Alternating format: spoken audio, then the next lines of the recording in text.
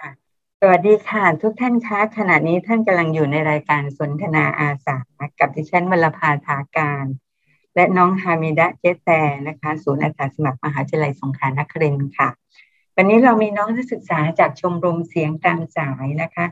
ของมหาวิทยาลัยค่ะมาร่วมสนทนาด้วยนะคะคือน้องยานิสาสัญญวงศ์หรือชื่อเล่นว่าน้องจ๋านะคะสวัสดีค่ะน้องจ๋า สวัสดีค่ะชื่อตาเปียสวัสดีค่ะวันนี้เรียนของเรานะคะเป็นนักวิชาการอุดมศึกษาค่ะจากคณะวิทยาการการสื่อสารนะคะมหาวิทยาลัยสงขลานครินทร์วิทยาเขตปัตตานีค่ะขอแนะนำนะคะคุณอิทธิเดชรัตนะหรือขออนุญาตเรียกสั้นๆว่าพี่ต้มนะคะใช่ครับค่ะสวัสดีครับพี่แอนครับค่ะสวัสดีค่ะครับก็วันนี้นะคะพี่ต้มเนี่ยว่าพานักศึกษาไปนู่นเลยไปทำหนังสั้นกันที่กาฬสินธุ์เลยนะคะ โอเคเลยค่ะคือพี่ต้มเนี่ยค่ะคือทั้งงานที่ดูแลนักศึกษาเนาะในบทบาทหน้าที่หลักขณะเดียวกันก็ทราบว่าพี่ต้มก็ทำงานอาสาสมัครอื่นๆด้วยนะคะพี่ต้มพอจะเล่าให้เราฟังได้ไหมคะว่าพี่ต้มทำงานอาสาสมัครอะไรมาบ้างนะคะค่ะครับผมจริงๆในการทำงานด้านอาสาสมัครนะครับมีสองขาเหมือนที่พี่แอดเกริ่นนำไปนะครับขาแรกก็คือในภาระหน้าที่ของบุคลากรด้านกิจการนักศึกษานะครับก็จำเป็นจะต้องปลูกฝังเรื่องจิตสำนึกสาธารณะเรื่องประโยชน์เพื่อนมนุษย์เป็นกิจที่หนึ่งนะครับให้กับนักศึกษาซึ่งจะอยู่ในรูปแบบของโครงการรูปแบบของกิจกรรมหรือรูปแบบของวิถีชีวิตนะครับการดีไซน์อะไรต่างๆพวกนี้นะครับก็จะเป็นลักษณะของงานที่ทำนะครับส่วนอีกขาหนึ่งอีกด้านหนึ่งก็คือผมร่วมไปไปร่วมงานกับมูลนิธิกสิกรรมธรรมชาติครับไม่แน่ใจเคยได้ยินไหมครับมูลนิธิกสิกรรมธรรมชาติไม่ค่อยคุ้นมากครับพี่แอนเคยได้ยินอาจารย์ชื่ออาจารย์ยักษ์ไหมครับอ๋อค่ะได้ยินค่ะดรวิวัฒน์สัญญกรรมธรครับค่ะค่ะค่ะครับผมดรวิวัฒน์สัญญกรรมธรเนี่ยเป็นผู้ก่อตั้งมูลนิธิกสิกรรมธรรมชาตินะครับมูลนิธิกสิกรรมธรรมชาติก็ทำหน้าที่เผยแพร่องค์ความรู้ในเรื่องของเกี่ยวกับหลักปรัชญาเศรษฐกิจพอเพียงเรื่องของหลักกสิกรรมธรรมชาติเรื่องของเกษตรทฤษฎีใหม่หรือที่คุ้นหูกันก็คือเรื่องของโคกหนองนาโมเดลนะครับที่ได้ยินกันบ่อยๆนะครับค่ะแล้วงานโคกหนองนาโมเดลเนี่ยค่ะพี่ต้มเนี่ยค่ะเข้าไปร่วมกิจกรรมได้ยังไงคะต้องเกริ่นนำนิดเกริ่นย้อนกลับไปนิดนึงครับประมาณปี60นะครับปลายปี59ต้นปี60นะครับผมไปอบรมคือมีความสนใจเรื่องอยากจะปรับพื้นที่ที่บ้านแล้วก็หาคอร์สอบรมเพื่อไปจะเติมความรู้นะครับแล้วก็ไปอบรมกับศูนย์กสิกรรมธรรมชาติทุ่งสงซึ่งเป็นเครือข่ายกับมูลนิธิกสิกรรมธรรมชาติพอเข้าไปร่วมอบรมในครั้งนั้นเนี่ยนะครับก็ได้รู้จักครูบาอาจารย์ได้รู้จักเพื่อนในแวดวงนี้ครับแล้วก็ต่อมาก็จะมีการร่วมงานกิจกรรมกันหลายๆส่วนทางมูลนิธิเองหรือเครือข่ายทั่วประเทศนะครับก็จะมีบทบาทหน้าที่ในการช่วยเหลือประชาชนในช่วงภาวะวิกฤตครับช่วงน้ำท่วมนะครับช่วงปลาบึกช่วงอะไรพวกนั้นนะครับก็จะระดมคล้ายๆเสบียงจากทั่วประเทศลงมาเพื่อจะช่วยพี่น้องภาคใต้ของเราครับอันนั้นก็น่าจะเป็นงานแรกๆที่เข้าไปร่วมครับแล้วก็งานอื่นๆที่ตามมาเนี่ยจะเป็นลักษณะคล้ายๆกับมีทั้งส่วนที่เป็นคอร์สอบรมที่ไปช่วยงานก็คือเป็นคอร์สที่เป็นเหมือนอบรมให้กับสมาชิกคนอื่นๆที่เป็นลักษณะของการฝ่าวิกฤตเวลาเราเจอวิกฤตภัยธรรมชาติอะไรพวกนี้ครับการที่จะทำกสิกรรมธรรมชาตินะครับมันจะมีหลักการเบื้องต้นอยู่ก็คือเรื่องของการทำฐาน4 พอทำฐาน4 พอก็คือพอกินพออยู่พอใช้พอร่มเย็นนะครับครับผมพวกนี้ก็คือเราเหมือนผลิตอาหารไว้ให้อยู่ในแปลงของเราในพื้นที่ของเราเพื่อที่จะแบ่งปันให้กับคนอื่นๆครับอันนี้ก็จะเป็นเรื่องที่มูลนิธิเน้นย้ำนะครับแล้วก็เวลามีวิกฤตต่างๆก็ระดมเครือข่ายช่วยกันแล้วแต่ว่าวิกฤตเกิดขึ้นที่ไหนครับส่วนอื่นๆที่ตามมานะครับพี่แอดก็คือเหมือนงานมันงอกครับ งานมันงอกยิ่งพอช่วงโควิดนะครับช่วงโควิดเนี่ยมันมีวิกฤตเรื่องของคนตกงานวิกฤตวิกฤตอะไรหลายๆอย่างที่แบบคนกลับมาจากมาเลเซียนะครับตรงนี้เนี่ยคนทางภาครัฐแล้วก็ส่วนกลางเนี่ยเขามีโครงการที่เกี่ยวข้องกับการทำโคกหนองนาที่เป็นแปลงในฟาร์มตัวอย่างครับทั่วประเทศครับแล้วก็เขาก็จะหาอาสาสมัครที่จะไปช่วยรันกิจกรรมตรงนี้ครับเพื่อที่จะให้ไปเติมองค์ความรู้หรือบางอย่างที่ไปแลกเปลี่ยนไปช่วยกันเขาเรียกพาทำนะครับพี่แอดพาทำก็คือพาให้เขาลงทำด้วยเหมือนวิทยากรภาคปฏิบัติอะไรคล้ายๆประมาณนั้นนะครับต้องดูแลเป็นพี่เลี้ยงใกล้ชิดเลยนะคะแล้วน้องต้มพาคนที่ไหนไปทำกันบ้างคะนี่ถ้างานแรกๆที่ทำเลยก็คือฟาร์มตัวอย่างฟาร์มตัวอย่างชื่อยาวมากนะครับผมจำชื่อแม่นไม่ได้นะครับแต่เป็นฟาร์มตัวอย่างในพระราชดำริของพระพันปีนะครับผมไปช่วยงานแรกก็คือที่ฟาร์มตัวอย่างบ้านน้ำดำนะครับตำบลปุยงตำบลปุโรปุโยนะครับที่อำเภอหนองจิกครับแล้วก็งอกไปเรื่อยๆครับมันต่อยอดไปงานลักษณะนี้ครับคล้ายๆกันไปเหมือนพาเขาปลูกป่าสามยางประโยชน์สี่ยางทำโคกหนองนานะครับปั้นโคกขุดดินไถนาเผาถ่านอันนี้ครับสารพัดครับผมออกจากฟาร์มก็ช่วงกลางปี63เนี่ยงานที่ฟาร์มพอประมาณเดือนกันยา63มีงานในเรือนจำครับเขาก็หาอาสาสมัครทั่วประเทศเพื่อจะหาคนไปช่วย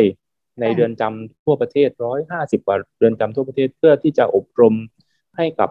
ผู้ต้องขังที่กำลังจะได้รับพระราชทานอภัยโทษนะครับถ้าไม่อบรมอันเนี้ยก็จะไม่ถูกปล่อยตัวครับต้องทุกคนต้องผ่านครับอันนั้นก็เป็นงานที่2ที่ไปอบรมซึ่งงานที่2เนี่ยจะติดต่อกัน14-15 วันยาวเลยครับไปอยู่ในเรือนจำครับแต่ว่าไปเช้าเย็นกลับนะครับไม่ได้ค้างคืนเลยนะครับครับเมื่อกี้คุยกันนอกรอบกับน้องจ๋าค่ะว่างานอาสาสมัครเนี่ยนะคะมันมีนวัตกรรมอะไรใหม่ๆบ้างนะเนี่ยมาฟังน้องต้มเล่าเนี่ยค่ะโอ้งานอย่างเริ่มต้นจากงาน1อย่างเนาะแล้วขยายทั้งกลุ่มขยายทั้งรูปแบบของการช่วยเหลือเนาะตั้งแต่กลุ่มชาวบ้านทั่วไปแล้วกลุ่มคนที่ต้องเตรียมตัวออกจากเรือนจำแล้วยังช่วยกันทั้งลักษณะของถ้าภัยพิบัติต่างๆเกิดขึ้นก็จะช่วยกันนะคะใช่ครับเห็นว่าสนใจเนาะสนใจนวัตกรรมครับจริงๆมีงานที่มันต่อเนื่องกันเหมือนเสร็จงานที่1ปั๊บก็จะมีงานที่2ที่3มาต่อกันเลยครับเดี๋ยวอาจจะถ้าสนใจก็อาจจะค่อยๆทยอยเล่าให้ฟังก็ได้ครับเพราะมันจะยาวนิดนึงครับอยากฟังทุกเรื่องเลยค่ะอันนี้สนใจทุกเรื่องเลยนะคะค่ะยิ่งลักษณะของที่ล่าสุดนะคะที่พี่ต้มพูดถึงว่าไปเตรียมความพร้อมให้กับคนที่เขาอยู่ในเรือนจำนะคะเป็น10 วันการที่จะ15 วันครับ15 วันใช่ครับ15 วันแล้วเราจะต้องเตรียมตัวหรือมีกระบวนการอะไรที่เป็นพิเศษไหมคะงานในเรือนจำเป็นสำหรับผมนะครับผมเนี่ยมือใหม่มากแล้วรู้สึกว่าตัวเองยังไม่มีความรู้อะไรพอที่จะไปรับผิดชอบทั้งโปรเจกต์เลยนะครับในที่ปัตตานีเรือนจำกลางปัตตานีนะครับที่ปัตตานีใช่ครับใช่เครือข่ายเนี่ยเขาจะหาคนที่อยู่ใกล้เคียงเรือนจำแล้วก็ถ้าไม่มีเรือนจำไหนไม่มีจริงเขาก็จะส่ง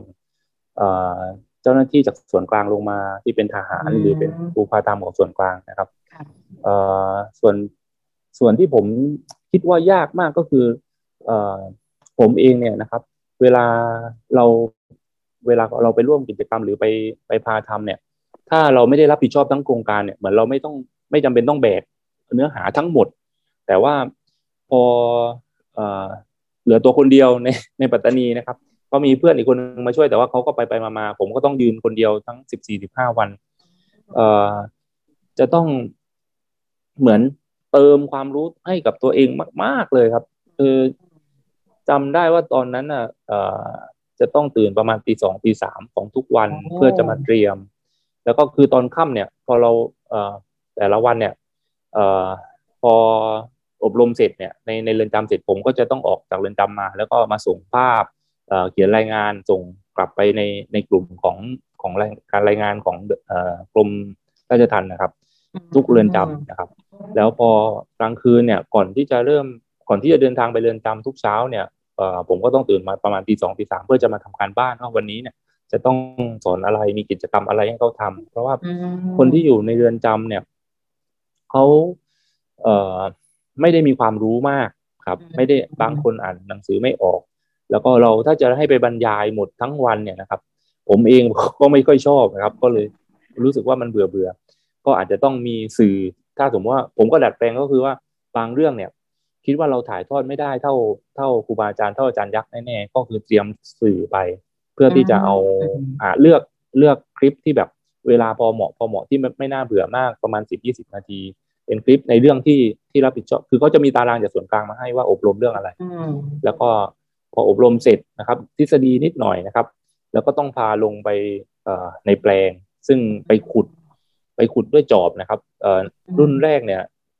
ผู้เข้าร่วมอบรมเนี่ยประมาณ200กว่าคนครับเนี่ย200กว่าคนมีพื้นที่ประมาณ300กว่าตารางวานะครับที่ต้องขุดแล้วก็มีจอบอยู่10ประมาณ10กว่าด้ามไม่ถึง20ด้ามนะครับแล้วก็ต้องแบ่งกันขุดจากที่เป็นสนามโล่งๆนะครับสนามหญ้าโล่งๆนะครับก็ขุดลงไปเป็นแปลงเป็นหนองเป็นนาข้าวนะครับขึ้นมาเป็นโคกนะครับ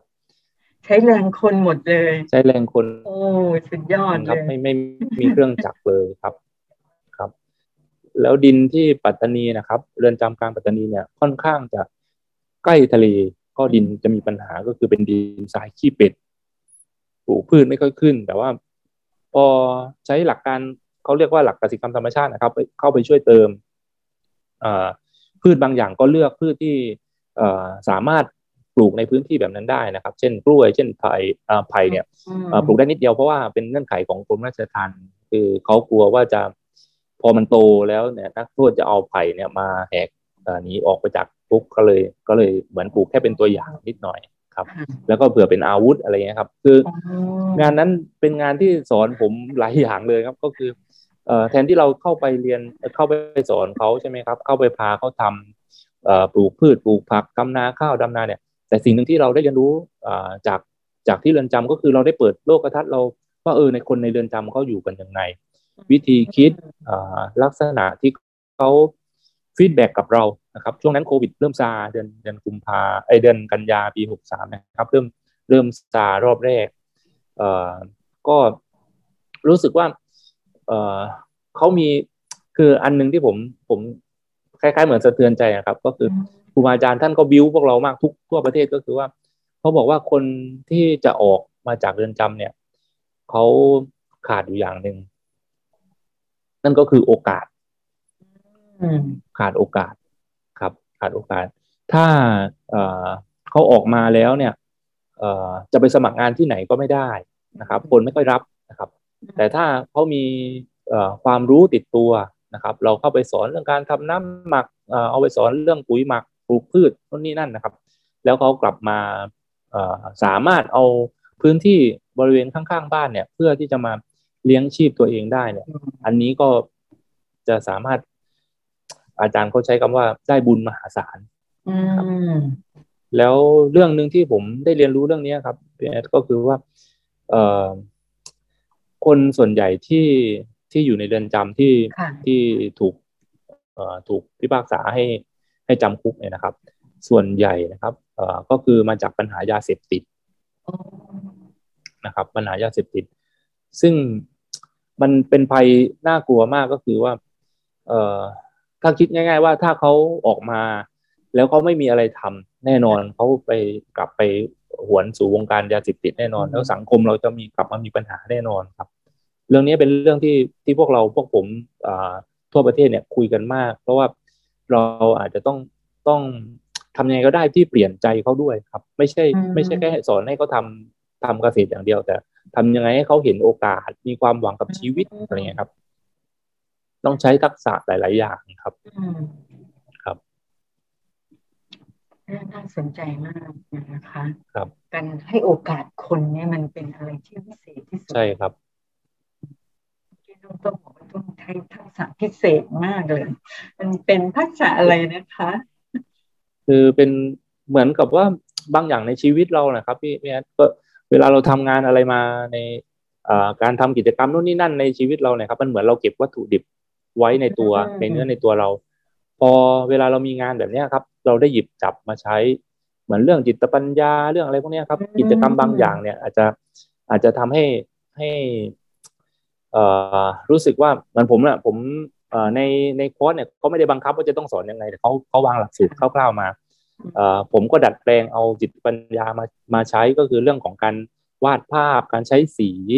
นะครับก็เลยรู้สึกว่าถ้าจะให้เขาจดคนในเรือนจำเนี่ยที่เป็นผู้ต้องขังเนี่ยเขาไม่ถนัดในการเขียนนะครับไม่ถนัดในการเขียนแล้วก็อยากให้เขาวาดรูปออกมาแล้วก็เขาก็วาดรูปแล้วก็เราก็เอาภาพที่เขาวาดนะครับมาติดบนฝาผนังแล้วก็ผู้บัญชาการเรือนจำผู้คุมอะไรเงี้ยก็มาดูก็แปลกใจมากว่าคนที่เราเห็นหน้าดุแบบผิวเข้มหน่อยในเรือนจำก็จะโดนแดดโดนอะไรกันเยอะนะครับผิวเข้มหน้าดุเยี่ยมนิดนึงนะครับแต่เขาวาดรูปออกมาสวยมากครับมีศิลปะในหัวใจครับ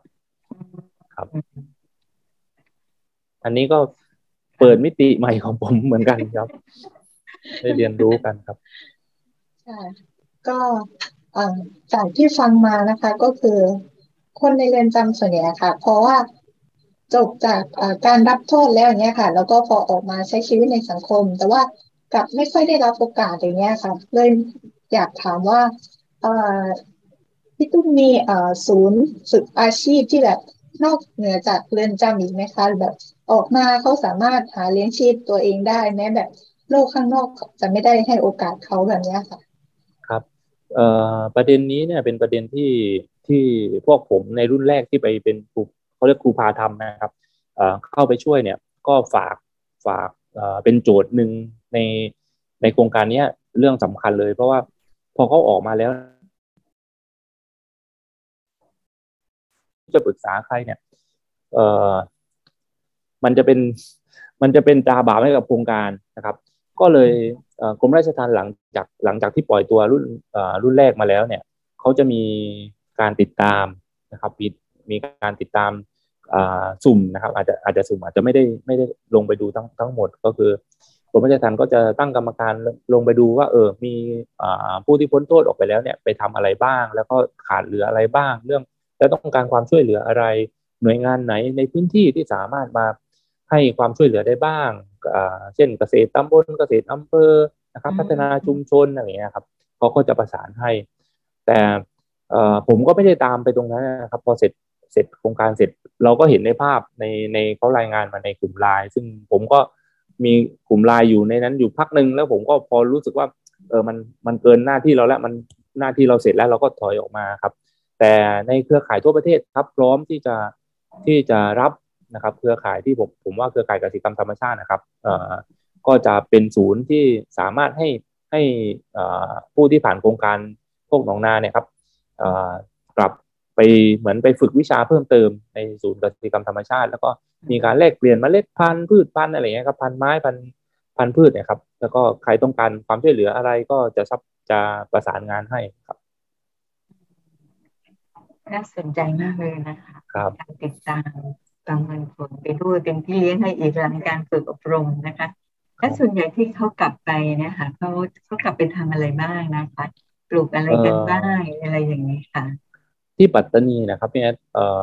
จะเหมือนผมลองสำรวจดูนะครับว่าใครมีที่ดินอะไรบ้างหรือเปล่าเนี่ยส่วนใหญ่ก็ไม่ได้มีที่ดินแปลงใหญ่มากนะครับแล้วก็ส่วนใหญ่ก็ถ้าเป็นพี่น้องอิสลามเนี่ยเขาก็จะทำประมงนะครับไม่ค่อยได้มีพื้นที่ทางเกษตรเท่าไหร่นะครับแต่ก็เท่าที่เจอบ้างนะครับคือพอออกมาข้างนอกเนี่ยเขาก็บางทีเจอระหว่างทางเขาก็ทักตะโกนมาทักผมว่าไอ้ใครไม่รู้จักเลยคู่ขับรถสวนกันอะไรเงี้ยครับเคยมีครั้งหนึ่งผมขับรถมาจอดที่แถวรัตภูมิครับจอดรถจะเข้าห้องน้ อันนู้นก็ตะโกนมาไกลๆเลยช่วงอบรมเสร็จใหม่ๆนะครับก็ครูไปไหนคือทักมาผมก็ใครผมก็หันว่าแถวนี้ผมไม่ได้มีคนรู้จักก็ก็เลยถามกันว่าเป็นยังไงบ้างอะไรครับสาธุสุขดิบแต่ว่าด้วยความที่ข้อมูลพวกนี้มันเป็นเหมือนข้อมูลคล้ายๆเหมือนเชิงลับสักนิดหนึ่งเขาจะไม่เผยแพร่ให้คนอื่นว่าใครไปบ้านอยู่ไหนกรมราชทัณฑ์ก็จะดูแลข้อมูลเองครับเพราะมันเป็นเหมือนสิทธิส่วนบุคคลของผู้ต้องขังด้วยครับเดี๋ยวถ้าเจอกันเขาก็มาทักทายครับครับ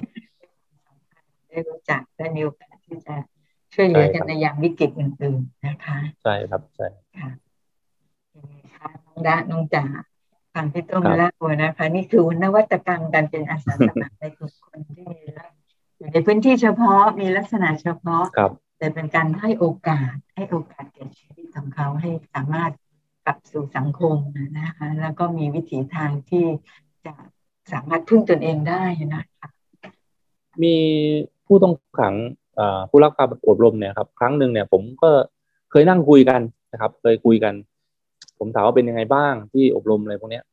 เขาบอกว่าถ้าอยู่ในนั้นเนี่ยอยู่ในเรือนจำเนี่ยเหมือนนับวันนับคืนไปเฉยๆอยู่ไปวันๆนะครับ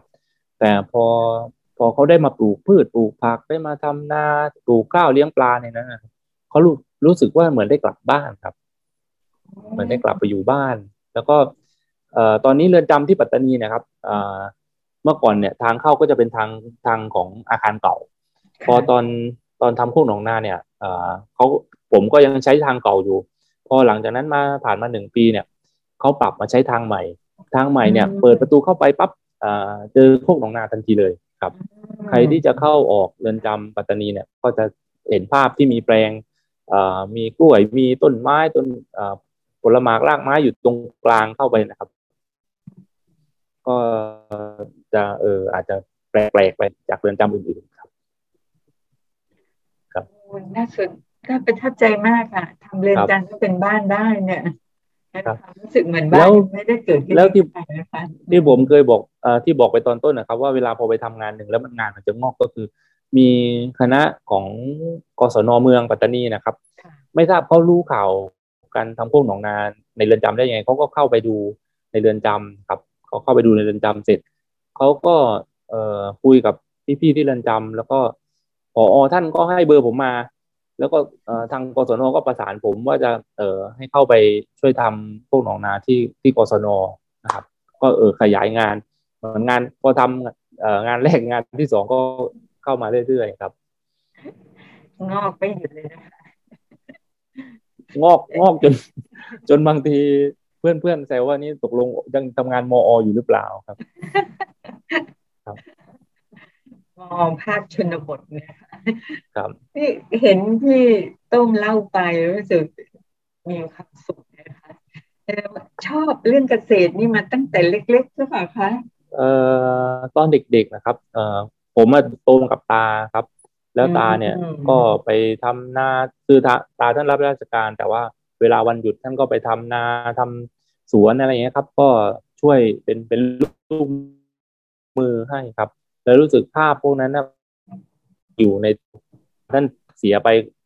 ช่วงปี60นะครับแล้วรู้สึกว่าเราเหมือนได้เอาความรู้ที่ตาถ่ายทอดมาทักษะบางเรื่องเนี่ยก็มาสานต่อนะครับวัยเด็กแล้วเนี่ยน้องรัฐเป็นคนชอบเพราะวัยเด็กยกวัยเด็กมีคำถามอะไรหรือเลขเปลี่ยนได้นะครับอยากทราบอะไรในวัยเด็กของพี่ต้มบ้างครับค่ะก็เรื่องความจริงเนื่องจากก็อาจจะแบบโตมาในยุคที่ค่อนข้างที่แบบการทำสวนอย่างเงี้ยค่ะก็ยังคงมีอยู่แต่ว่าส่วนใหญ่แล้วเขาก็ไปทำงานในเมืองกันบ้างแล้วอย่างเงี้ยค่ะแต่ว่าคือด้วยความที่แบบเราก็เป็นยังคงความเป็นลูกชาวสวนอย่างเงี้ยค่ะยายเขาก็จะสอนแบบนี่เข้าสวนนะอะไรอย่างนี้เก็บยางอย่างนี้นะนี่ทำอย่างนี้ทำอย่างนี้เรารู้สึกว่าเราก็ได้ซึมซับอย่างนี้และการอยู่ด้วยวิถีชีวิตแบบนี้ค่ะมันก็เรียบง่ายดีมากๆเลยแล้วแบบแต่ว่าเนี่ยก็ยังแบบเขาเรียกอะไร มีข้อสงสัยอยู่บ้างนิดนึงค่ะว่าเหมือนอย่างเงี้ยการทำเหมือนที่พี่ตุ้มไปเข้าสวนอีกแล้วก็ได้รับคำสอนจากคุณตาอย่างเงี้ยค่ะการถ่ายทอดอย่างเงี้ยค่ะไปให้คนอื่นเข้าใจได้ง่ายแล้วทำให้คนอื่นได้เข้าใจว่าการทำสวนเนี้ยค่ะมันไม่ได้ยากอย่างที่คิดอย่างเงี้ยค่ะเพราะว่าคนภายนอกค่ะเขาจะมองว่ากว่าจะได้สวนอย่างเงี้ยมันนานมากเลยนะแล้วกว่าจะทำอย่างเงี้ยแล้วเขาก็ส่วนใหญ่จะท้อใจกันไปก่อนแล้วก็ล้มเลิกแล้วก็ไม่ทำมันแล้วอะไรเงี้ยค่ะเลยอยากให้พี่ต้มลองตอบผู้ฟังได้ไหมคะว่าจะทำอย่างไรได้บ้างคะคือเป็นคำถามที่ดีมากเลยครับโจทย์สำคัญเรื่องนี้ก็คือจะให้เขาเอ่อมาทำในสิ่งที่เราคิดว่ายากทำยังไงนะครับเบื้องต้นก็คือทำตัวอย่างความสำเร็จครับตัวอย่างความสำเร็จเอ่อช่วงที่ไปทำที่เรือนจำหรือที่กศนหรืออะไรพวกนี้ครับก็จำเป็นต้องเอาภาพหรือโอเนี่ยมาให้ดูว่าเนี่ยพอเสร็จหน้าตาจะออกมาเป็นยังไงแต่ว่าบางคนนึกภาพไม่ออกนะครับนึกภาพไม่ออกเพราะว่าพอบอกโคกหนองนาเนี่ยช่วงนั้นเนี่ยก็เป็นคำใหม่มากนะครับก็เอาง่ายๆว่ามีโคกมีหนองมีนาแล้วบนโคกมันเป็นยังไงบนโคกก็ปลูกป่า3 อย่างประโยชน์4 อย่างแล้วป่า3 อย่างมันเป็นยังไงไม้5 ระดับมันเป็นยังไงครับก็มันจะมีแผนภาพครับแล้วก็เราก็หาภาพที่เป็นตัวอย่างความสำเร็จของพื้นที่อื่นๆมาให้ดูว่านี่นะถ้าเราปลูกไม้เนี่ยปลูกต้นไม้หลากหลายชนิดเนี่ยเราก็สามารถเก็บเกี่ยวผลผลิตเนี่ยไปใช้ในครัวเรือนนะครับซึ่งในแปลงของกศนเมืองปัตตานีนะครับใช้พื้นที่ประมาณ1 ไร่นะครับมีหนองมีนาข้าวเล็กๆอยู่แล้วก็มีพื้นที่ปลูกพืชผักสวนครัวเนี่ยเต็มพื้นที่เลยนะครับตอนที่ผมไปคุยเนี่ยเขาก็เขาก็งงว่าจะผมมาลิสต์ต้นไม้ไว้ว่าจะต้องใช้ต้นอะไรเท่าไหร่แล้วพอหามาได้เนี่ยต้นไม้มันเยอะมากเขาถามว่าแล้วนี่จะปลูกอยู่ในนี้หมดเลยเหรอผมบอกปลูกไปเลยครับเนี่ยตรงเนี้ยเราก็คุยว่าโซนไหนเราจะวางวางต้นอะไรครับอ่าต้นไม้ที่เป็นไม้ยืนต้นเราก็เอาไว้ห่างๆกันนะครับมีไม้สูงไม้กลางไม้เตี้ยดินไม้พืชกินหัวปลูกครบเลยครับไม้น้ำด้วยที่อยู่ในน้ำพวกกันจองพวกอะไรพวกนี้ครับผักบุ้งนะครับก็อยู่ในน้ำทุกพื้นที่เนี่ยถ้าไปดูเนี่ยมันจะเหมือนรกๆหน่อยแต่ว่าเต็มไปด้วยอาหารครับเต็มไปด้วยอาหารครับต้องพูดจะเห็นภาพเลยนะคะครับเป็นป่าอาหารนะครับไม่ต้องมีตู้เย็นเนาะมีป่าครับผมอาหารอยู่ข้างบ้านค่ะพอถึงวัยเด็กแล้วนะคะแล้วเด็กๆนอกจากว่าตามคุณตาไปหาดูการทำสวนคุณตาแล้วนี่เริ่มงานอะไรที่ช่วยเหลือที่อืมคนในสังคมหรือว่าช่วยพ่อแม่หรือคุณครูอะไรที่เริ่มต้นมาแล้วมันยังประทับใจจนทำต่อมาเรื่อยๆจนปัจจุบันนี้ค่ะหมายถึงรอบตัวเหรอครับใช่นะคะตั้งแต่สมัยเด็กนักเรียนเลยอะไรอย่างเงี้ยสมัยเด็กๆก็ถ้าเป็นช่วงประถมเนี่ยไม่ได้มีบทบาทมากนักในโรงเรียนครับเป็นเด็กตัวเล็กๆขี้อายครับแต่พอเริ่มเข้ามัธยมก็เริ่มทำกิจกรรมครับช่วยเหลือคุณครูทำนู่นทำนี่ครับแล้วก็ช่วงมปลายม.6ก็จะเป็นประธานนักเรียนครับเนี่ยก็เอ่อรันกิจกรรมของโรงเรียนตอนมหาลัยก็ทำกิจกรรมองค์การนะครับทำชมรมบ้างชมรมอนุรักษ์บ้างครับแล้วก็มีชมรมอะไรที่แบบสนใจเช่นชมรมกีฬาก็ไปเล่นกีฬากับเขาอะไรครับชมรมออกค่ายอนุรักษ์ก็ไปออกค่ายอนุรักษ์ครับถ้าสมัยเรียนนะครับครับเข้าทุกชมรมเลยนะคะหรือว่า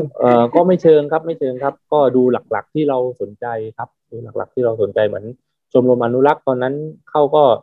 ผมเข้าตอนช่วงปี 3 ปี 4แล้วเพราะว่า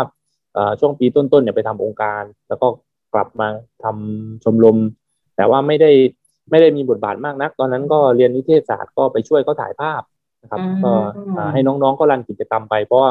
เขามีกรรมการชมรมของเขาอยู่แล้วเราก็ไปร่วมแล้วก็ทำหน้าที่บันทึกภาพของโครงการครับเวลามีค่ายครับน่าสนใจมากเลยนะคะตั้งแต่ดูแล้วค่อยๆพัฒนาเนาะตั้งแต่ช่วยคุณครูก็เล็กน้อย จนเป็นประธานนักเรียนจนเข้าชมรมต่างๆแล้วตอนนี้ก็เป็นผู้ดูแลนักศึกษาดูแลกิจกรรมของนักศึกษาและบทบาทตอนนี้ค่ะในการบ่มเพาะนักศึกษาเนี่ยนะคะพี่ต้มเรา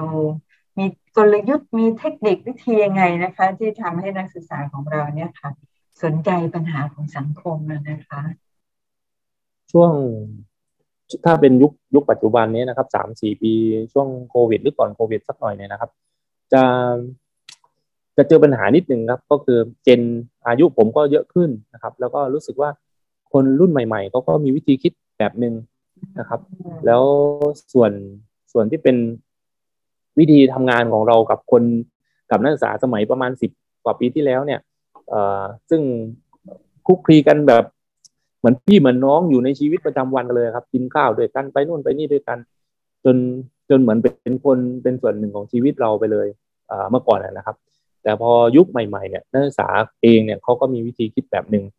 ค่ายที่เราคิดว่าเราเคยทำแล้วเด็กเขาเห็นความสำคัญเนี่ยปัจจุบันเนี่ยเขาก็มีวิธีคิดที่จะทำงานอาสาไม่เหมือนเดิมไม่เหมือนเดิมถามว่าแล้วเขาถามว่าอยากทำค่ายไหมก็ไม่เชิงแต่ถามว่าเขาจะอยู่เฉยๆหรือเปล่าเขาก็มีมุมมองที่เขาสามารถไปมีบทบาทด้านจิตอาสากับคนอื่นได้นะครับเช่นสมมุติไปช่วยงานนักศึกษาคณะผมเนี่ยค่อนข้างจะเป็นงานด้านกราฟิกด้านตัดต่ออย่างเงี้ยครับเขาก็ไปช่วยถ่ายรูปถ่ายวิดีโอไปเป็นส่วนหนึ่งของงานของคนอื่นๆเพื่อจะไปเติมเต็มเหมือนเป็นสตาฟของแต่ละงานนะครับแต่ว่าถ้าถามว่าถ้าจะให้จัดค่ายเลยเนี่ยผมจัดล่าสุดตอนปี2018ก่อนโควิดนะครับปี61ครับปี61เนี่ยค่ายนั้นเป็นค่ายล่าสุดที่จัดเราก็คือจัดค่ายนึงเนี่ยอยากจะแก้ปัญหาครับพี่แอดก็คือรู้สึกว่าค่ายเนี่ยเราตั้งเป้าไว้ว่าเราอยากจะสร้างค่ายที่เป็นค่ายอาสาแต่ค่ายอาสาของที่คณะเนี่ยก็จะมีรูปแบบที่เช่นไปวาดภาพผนังโรงเรียนหรืออะไรพวกนี้ครับใช้ทักษะของนักศึกษาที่เรามีเนี่ยนักศึกษาชอบวาดรูปเราก็พาไปวาดรูปให้กับโรงเรียนแต่ว่าเวลาเราจัดอะไรพวกนี้ครับถ้ามันไม่ได้เป็นความคิดของเขาเองเนี่ยเป็นความคิดของเราเป็นของเจ้าหน้าที่เนี่ยเขาจะไม่ได้อยากทำครับแล้วก็ปัญหาหนึ่งที่จะต้องแก้ก็คือเรื่องภาษาอังกฤษผมได้รับโจทย์มาว่าต้องพัฒนาเรื่องภาษาอังกฤษให้กับนักศึกษาผมก็ประยุกต์เอาค่ายที่เคยทำทุกปีเนี่ยครับมาทăเป็นลักษณะนานาชาติก็คือ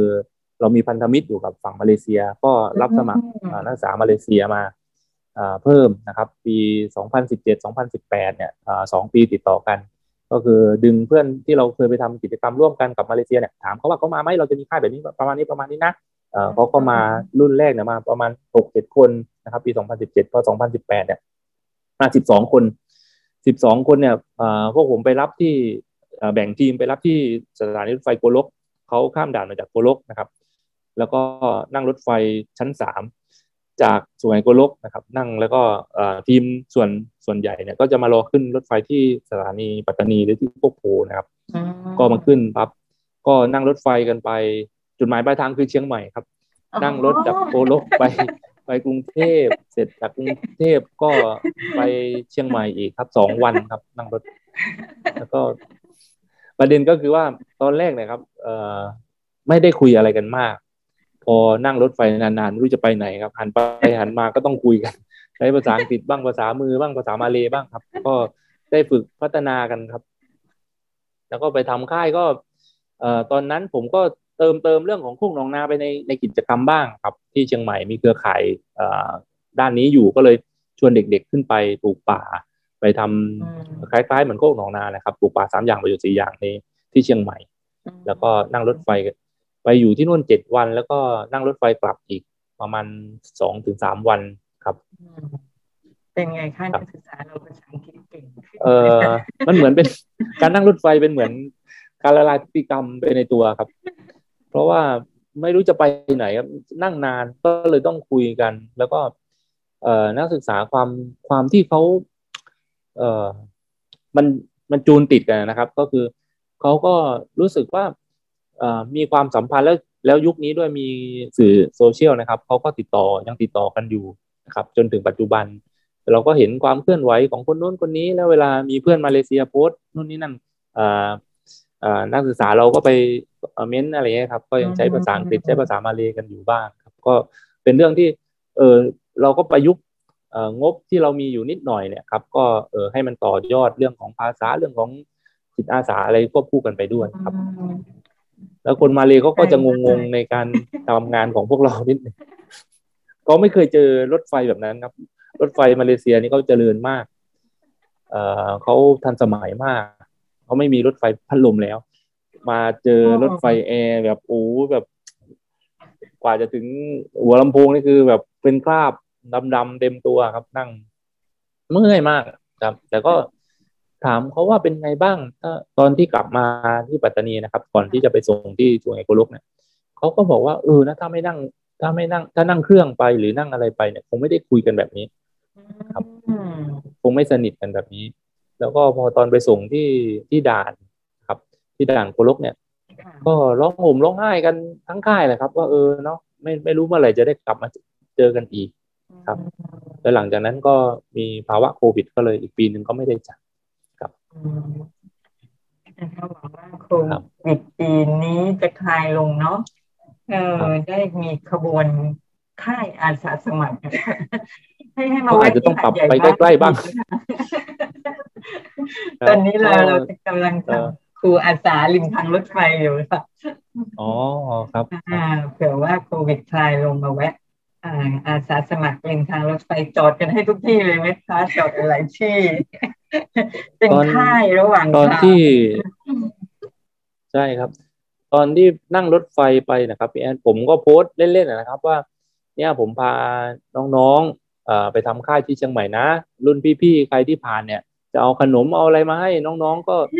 ก็ยินดีอะไรเงี้ยครับก็มีบางที่ก็เอาผลหมากรากไม้เอากล้วยเอาอะไรมาให้ครับนั่งกินกันไปบนรถไฟ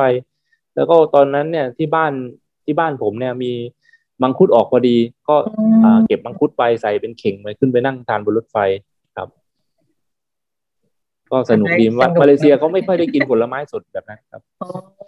ก็ชอบครับเราขอแวะที่สุราษฎร์ดีไหมคะค้างคืนที่สุราษฎร์ชุมพรครับโอเคอยากให้หมดโควิดเร็วๆจังค่ายรถใช่ครับน่าสนใจมากเลย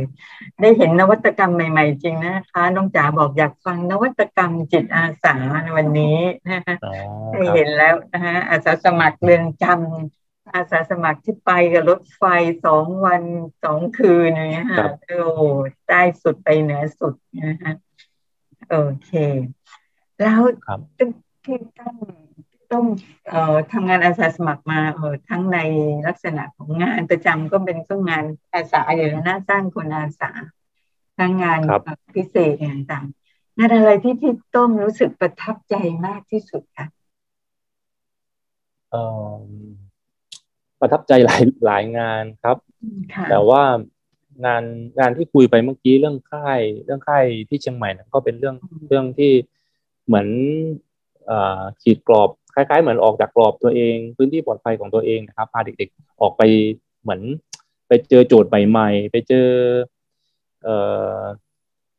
สิ่งที่เราไม่คุ้นเคยนะครับนั่งรถไฟไปลำบากหน่อยแล้วก็ภาษาอังกฤษผมไม่ได้แข็งแรงเลยครับเป็นคนที่ไม่ค่อยแต่ว่าด้วยความที่เรารู้สึกว่าข้อจำกัดเรามีปัญหาเรื่องภาษาเราก็เลยรู้สึกว่าเราต้องเติมเรื่องนี้ให้เยอะเราก็เลยรู้สึกว่าคนที่ไม่เก่งภาษาอังกฤษเนี่ยถ้าให้มาสอนมานั่งฟังเนี่ยไม่ชอบต้องเจอประสบการณ์ตรงต้องได้คุยกับคนใช้ภาษาจริงๆนะครับเราก็เอาจุดด้อยของเราตรงนั้นแหละครับมาจัดกิจกรรมเพื่อที่จะให้เขาได้เจอประสบการณ์การใช้ภาษาจริงๆแล้วก็เขาได้ต่อยอดกันไปอีกครับอันนั้นก็เป็นเรื่องที่ประทับใจมากส่วนเรื่องที่เล่าให้พี่แอดฟังเมื่อกี้เรื่องในเรือนจำก็เป็นเรื่องประทับใจมากๆเหมือนกันเพราะว่าเป็นโอกาสใหม่เป็นพื้นที่ใหม่เป็นเรื่องใหม่ที่เราต้องรับผิดชอบแล้วก็ได้เข้าไปเรียนรู้สิ่งที่เราไม่เคยทำครับแล้วก็คิดว่าเรื่องการให้โอกาสก็เป็นเรื่องนึงที่มันไม่ต้องซื้อหานะครับเราแค่เปิดใจ เปิดใจตอนแรกก็กล้ากลัวๆนะครับเข้าไปในเรือนจำเนี่ยกล้ากลัวๆเห็นรู้สึกเราก็ไม่เคยเข้าไปแล้วเรารู้สึกว่ามันเป็นพื้นที่ที่เราไม่คุ้นชินแล้วพอเข้าไปแล้วเนี่ยคนที่เขากำลังจะพ้นโทษเนี่ยเขาถูกฝึกมาแล้วถูกฝึกมาเพื่อที่จะปรับพฤติกรรมให้ออกมาเป็นคนพลเมืองดีแล้วเขาแค่ต้องการแค่โอกาสจากคนข้างนอกครับแล้วก็โอกาสในการใช้ชีวิตโอกาสในการเรียนรู้โอกาส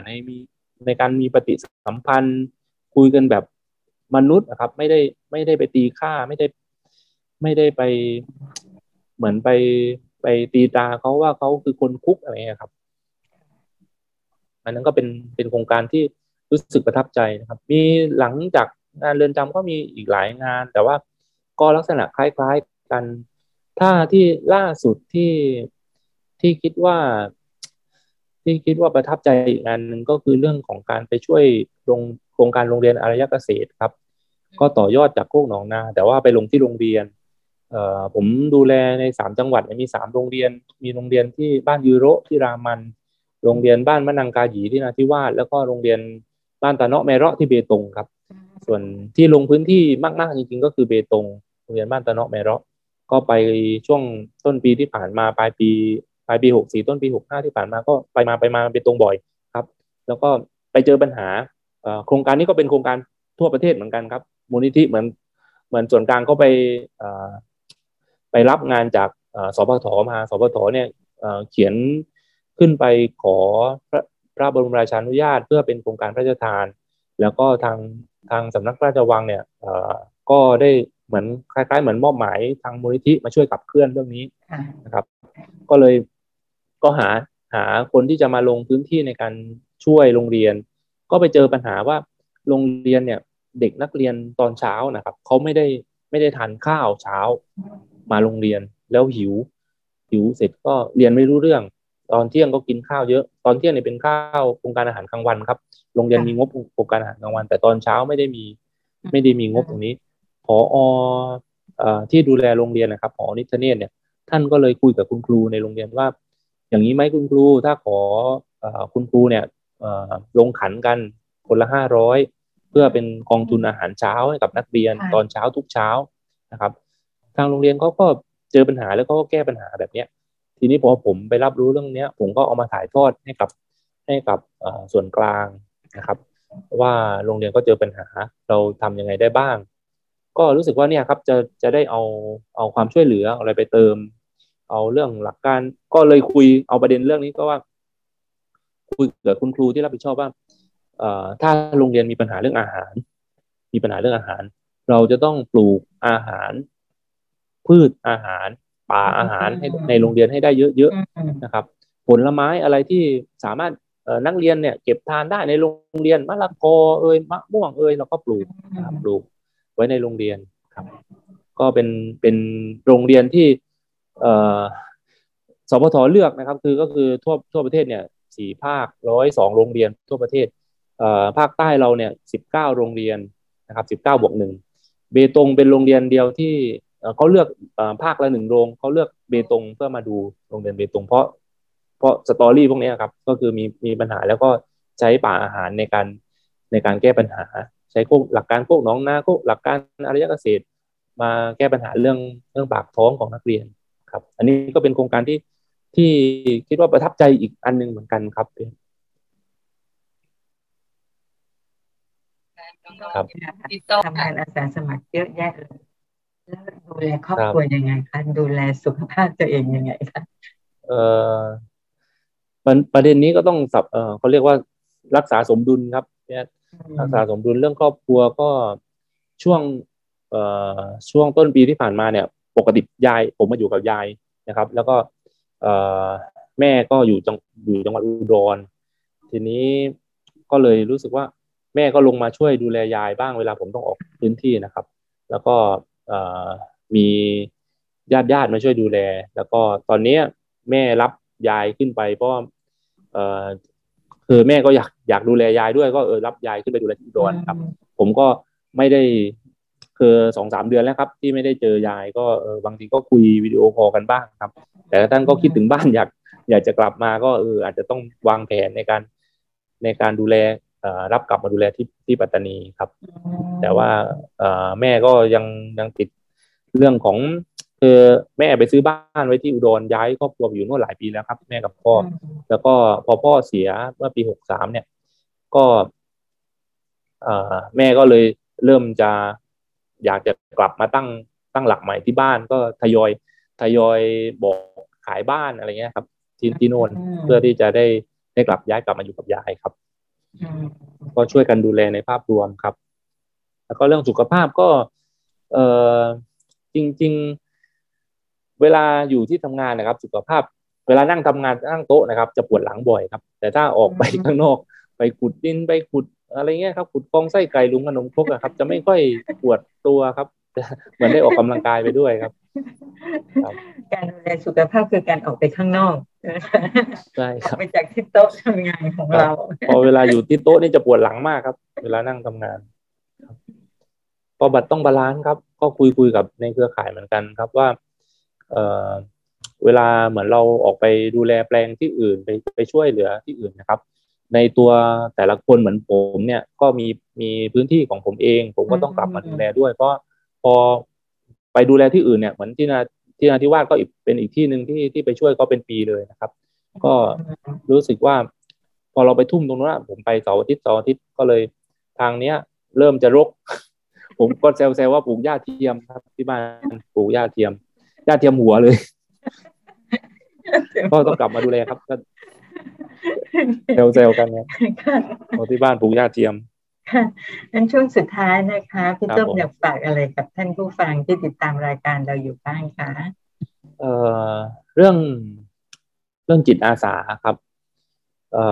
จริงรูปแบบของจิตอาสามันยืดหยุ่นมากครับแล้วก็มันหลากหลายจนกระทั่งเราบางทีเราลืมเรื่องเล็กๆข้างๆตัวรอบๆตัวไปครับไม่จำเป็นจะต้องไปทำค่ายแบบเมื่อก่อนก็ได้ไม่จำเป็นต้องไปทำค่ายอาสาค่ายสร้างโรงเรียนหรืออะไรครับแต่ว่าเรื่องเล็กๆน้อยๆรอบตัวเรานะครับการช่วยดูแลธรรมชาติการช่วยดูแลคนมีน้ำจิตน้ำใจกับคนรอบข้างนะครับอันนี้ก็จะทำให้สังคมเราดีขึ้นครับแล้วถ้าเราดูแลตัวเองดีสังคมรอบข้างดีสังคมเราดีขึ้นโลกเราก็จะดีขึ้นตามไปด้วยครับปัญหาที่เราเจอกันตอนนี้เรื่องภาวะโลกร้อนเรื่องโน่นนี่นั่นเพราะว่าเราละเลยในการดูแลสิ่งใกล้ๆตัวครับแต่ถ้าเราหันกลับมาดูแลตัวเองดูแลสิ่งแวดล้อมรอบๆตัวเรื่องการจัดการขยะเรื่องลดขยะหรือเรื่องอะไรต้นไม้ครับเล็กๆใกล้ๆตัวครับมันก็จะสามารถขยับเขยื้อนสังคมแล้วก็เปลี่ยนแปลงโลกได้ในที่สุดครับไม่จำเป็นต้องทำเรื่องที่ใหญ่ไกลตัวเนาะเริ่มจากสิ่งเล็กๆใกล้ตัวจากคนใกล้ตัวจากสิ่งแวดล้อมใกล้ตัวใช่ครับเพียนค่ะวันนี้นะคะได้เรียนรู้นวัตกรรมจิตอาสาจริงๆค่ะสมกับที่น้องจ๋าบอกจากฟังนวัตกรรมเรื่องเล่าจิตอาสานะคะพี่ต้มก็ได้ให้ตัวอย่างนะคะตัวแบบของการทำงานกับคนที่หลากหลายทั้งคนที่ต้องอยู่ในพื้นที่เฉพาะเพื่อแรงเตรียมไปสู่สังคมนะคะเพียงแต่ให้โอกาสประทับใจมากเลยค่ะคำว่าไม่จำเป็นจะต้องทำเรื่องใหญ่ไม่จำเป็นต้องให้สิ่งที่ยิ่งใหญ่แต่สิ่งที่สำคัญคือการให้โอกาสให้ด้วยใจนะคะด้วยการเปิดใจให้แก่คนในสังคมทุกกลุ่มนะคะขอบคุณพี่ต้มมากเลยค่ะที่ได้เล่าประสบการณ์ดีๆขอบคุณพี่แอดขอบคุณน้องจ๋าเช่นกันครับขอบคุณนะคะน้องจ๋าด้วยน้องดาด้วยที่ช่วยดูแลเรื่องเทคนิคของเราในวันนี้นะคะก็คงจะได้มีโอกาสนะคะคุยกับพี่ต้มในโอกาสต่อไปถ้าจัดขบวนจิตอาสารอบใหม่นะคะหลังโควิดเปิดค่ะขอบพระคุณค่ะสวัสดีค่ะครับขอบพระคุณเช่นกันครับด้วยความยินดีครับ